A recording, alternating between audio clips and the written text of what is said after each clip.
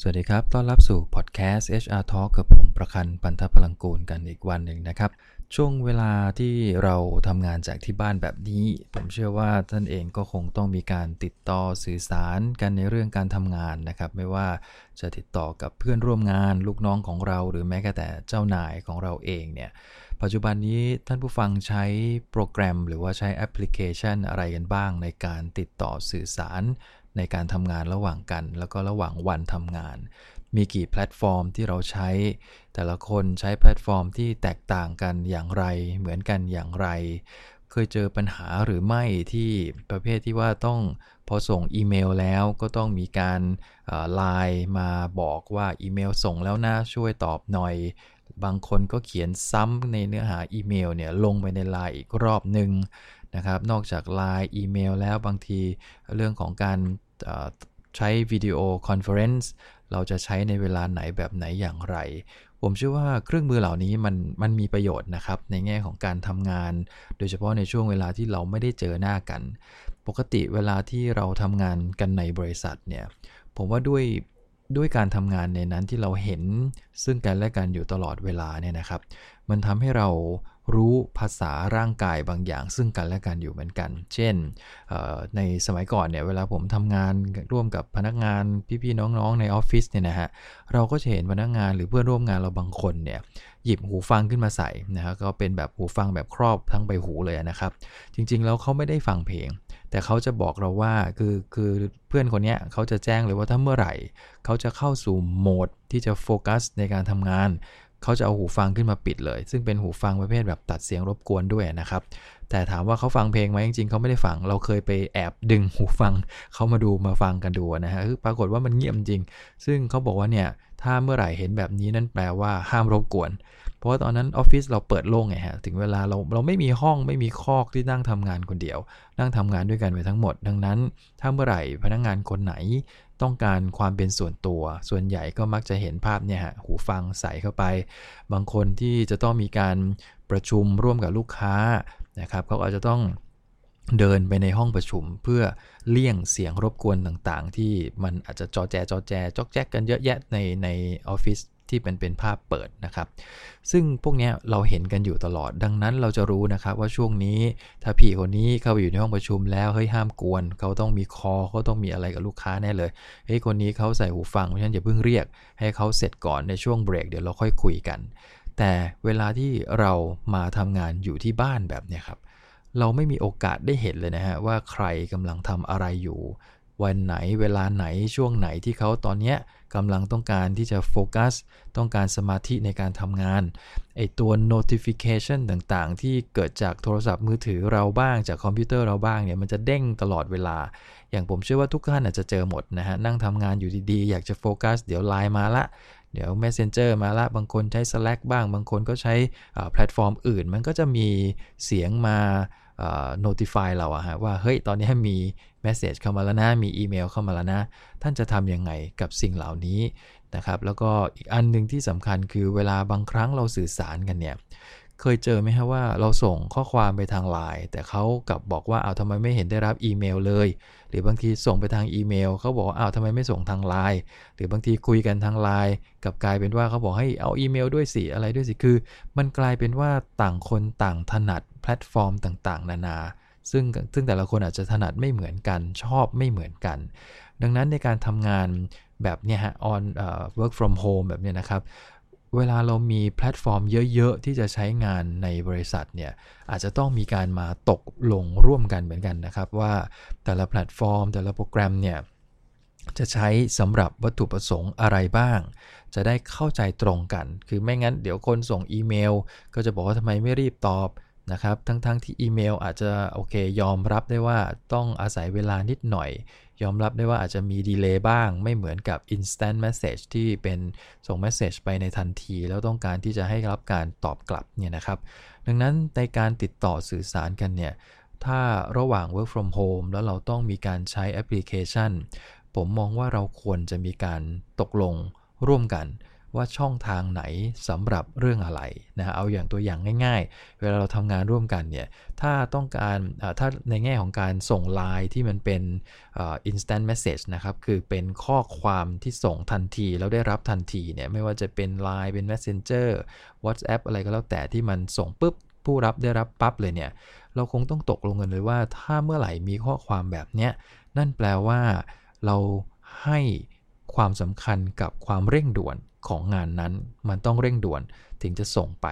แล้วต้องได้รับการตอบรับในทันทีเหมือนกันนะครับเพราะฉะนั้นเราอาจจะต้องกำหนดช่องทางให้ชัดเจนว่าในออฟฟิศเราจะส่งด้วยช่องทางไหนถ้ามันมีความเร่งด่วนในเรื่องการทำงานนะครับอันนี้ก็ตกลงกันเรียบร้อยการ response ต้อง response แบบเร็วที่สุดเท่าที่จะทำได้นะครับถ้าดีที่สุดคือทันทีส่งปุ๊บอาจจะไม่เกิน5นาทีต้องรีบตอบละในกลุ่มที่มันเป็น instant message หรือว่าเป็นข้อความเร่งด่วนแบบนี้นะครับอีเมล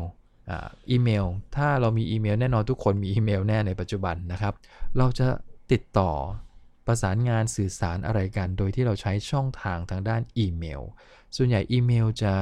ใช้สำหรับข้อความหรือเนื้อหาที่มันมีความสำคัญเช่นในเรื่องของนโยบายนะครับเวลาจะต้องการพิจารณาในรายงานที่มันมีความสำคัญเนี่ยแล้วก็ส่วนใหญ่อีเมลมันต้องอาศัยเวลา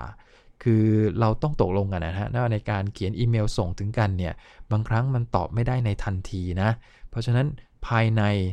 xxx ชั่วโมงอันนี้เราอาจจะต้องมากำหนดกันในแต่ละแห่งนะครับบางแห่งก็บอกอีเมลเนี่ยจะต้องตอบภายใน8ชั่วโมง12ชั่วโมงบางแห่งก็ยาวหน่อยก็คือภายใน24ชั่วโมงจะต้องมีการตอบกลับอีเมลทุกฉบับที่ส่งมาในเรื่องของการทำงานนั่นแปลว่าถ้าเราต้องการได้รับความเห็นแบบเร่งด่วนแล้วเราส่งอีเมลนั่นแปลว่าเราใช้วิธีการสื่อสารที่ไม่ถูกต้องตามที่เราตกลงกันไว้นะครับดังนั้นถ้าเราต้องการความเห็นเร่งด่วนต้องการความคิดเห็นแบบว่าทันทีเลยเนี่ยช่องทางแรกที่เราต้องใช้ก็คืออาจจะเป็น Line นะฮะเป็น Messenger อันนี้ขึ้นอยู่กับแอปพลิเคชันที่เราใช้อยู่แต่ถ้าเราต้องการโอเคให้ผู้รับอาศัยเวลาในการคุยในการพิจารณาเรื่องราวที่เราส่งไปก็อาจจะเป็นอีเมลส่งไปแล้วก็มี attach ไฟล์ต่างๆซึ่งอีเมลจะทำได้ดีกว่าการส่งด้วยข้อความอย่างเดียวนะครับส่วนอีกอันหนึ่งที่ปัจจุบันเจอบ่อยก็คือเรื่องของวิดีโอคอลคือ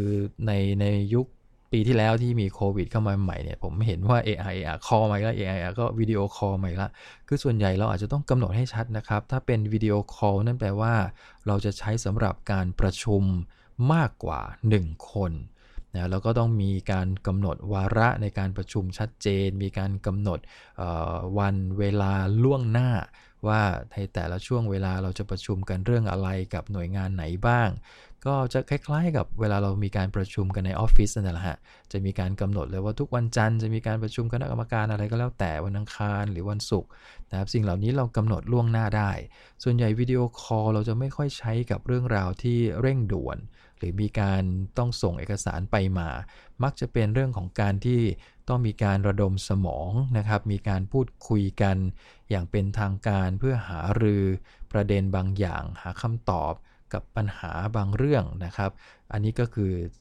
ตัวสำคัญสำหรับการใช้วิดีโอคอลเพราะฉะนั้น3ตัวเนี่ยฮะจะเป็น message นะครับอีเมลวิดีโอคอลนะครับสิ่งเหล่านี้เราต้องกำหนดให้ชัดว่าขณะนี้ถ้าเราต้องการจะสื่อแบบไหนเราควรใช้ช่องทางไหนเอาให้ชัดเจนเลยนะแต่ถ้าสมมติต้องการด่วนจริงๆเนี่ยวิธีการที่ดีที่สุดคือโทรเลยครับเป็น voice call นี่แหละคือโทรหาเลยแล้วก็ถามเลยว่าขณะนี้ว่างที่จะคุยกันไหมขอความเห็นตรงนั้นหน่อยคือบางคนนี่ปัจจุบันเท่าที่ผมเห็นนะฮะหลายคนที่ไม่ชอบการโทรศัพท์แล้วอะฮะคือกลายเป็นว่าถนัดกับการพิมพ์มากกว่าเพราะฉะนั้นถ้าโอเคแต่ละคนอาจจะถนัดไม่เหมือนกันแต่เราควรจะกำหนดกติกากำหนดกฎเกณฑ์วิธีการใช้ช่องทางในการประชุมในการพูดคุยกันเหล่านี้ครับให้มันชัดเจนในทีมงานของเราไม่งั้นแล้วเราใช้ช่องนี้แล้วไปคาดหวังความรวดเร็วอย่างเช่นเราส่งอีเมลแล้วคาดหวังว่าต้องตอบภายในทันทีเลยแบบนี้คงไม่ได้เพราะฉะนั้นถ้าเราต้องการคำตอบทันทีภายใน5นาทีที่เรากำหนดไว้ช่องทางที่เราควรจะใช้ร่วมกันก็คือ ข้อความส่งข้อความไปทาง LINE นะครับเป็นต้นหรือถ้าเราบอกว่าเราต้องการจะหารือร่วมกันสัก10นาทีเนี่ยเราอาจจะกำหนดเราต้องใช้เป็นวิดีโอคอลอย่างน้อยก็ได้เห็นหน้านะครับมีการแชร์ทีเดียวคือพูดทีเดียวทุกคนได้ยินหมดแล้วก็เข้าใจร่วมกันหมดมีใครมีข้อสงสัยก็จะได้ซักถามกันในทีเดียวไม่จำเป็นต้องส่งซ้ำๆไปในหลายๆรอบนะครับอันนี้ก็เป็นกติกาที่ผมว่าในช่วงที่เรา work from home เนี่ยหลายๆองค์กรก็มีการกำหนดสิ่งเหล่านี้ไว้ชัดเจนนะครับแต่ในหลายองค์กรก็ยังไม่มีการกำหนดชัดเจนเพราะว่าอะไรเพราะว่าหลายแห่งก็คิดว่าเรื่องพวกนี้มันก็เป็นเรื่องที่เราใช้อยู่แล้วทุกวันทำไมต้องไปกำหนดอะไรให้มันชัดแต่หลังจากที่เราไม่กำหนดเนี่ยผมรู้เลยว่าหลายๆแห่งจะมีปัญหาในเรื่องพวกนี้ครับไม่ได้ตามความคาดหวังบ้างไม่ได้ตามระยะเวลาที่เราต้องการให้เขาตอบกลับบ้างดังนั้นการกำหนดสิ่งเหล่านี้ให้มันชัดผมว่ามันเป็นประโยชน์ร่วมกันในทีมงานของเรานะครับก็เลยอยากฝากประเด็นเรื่องของช่องทางในการสื่อสาร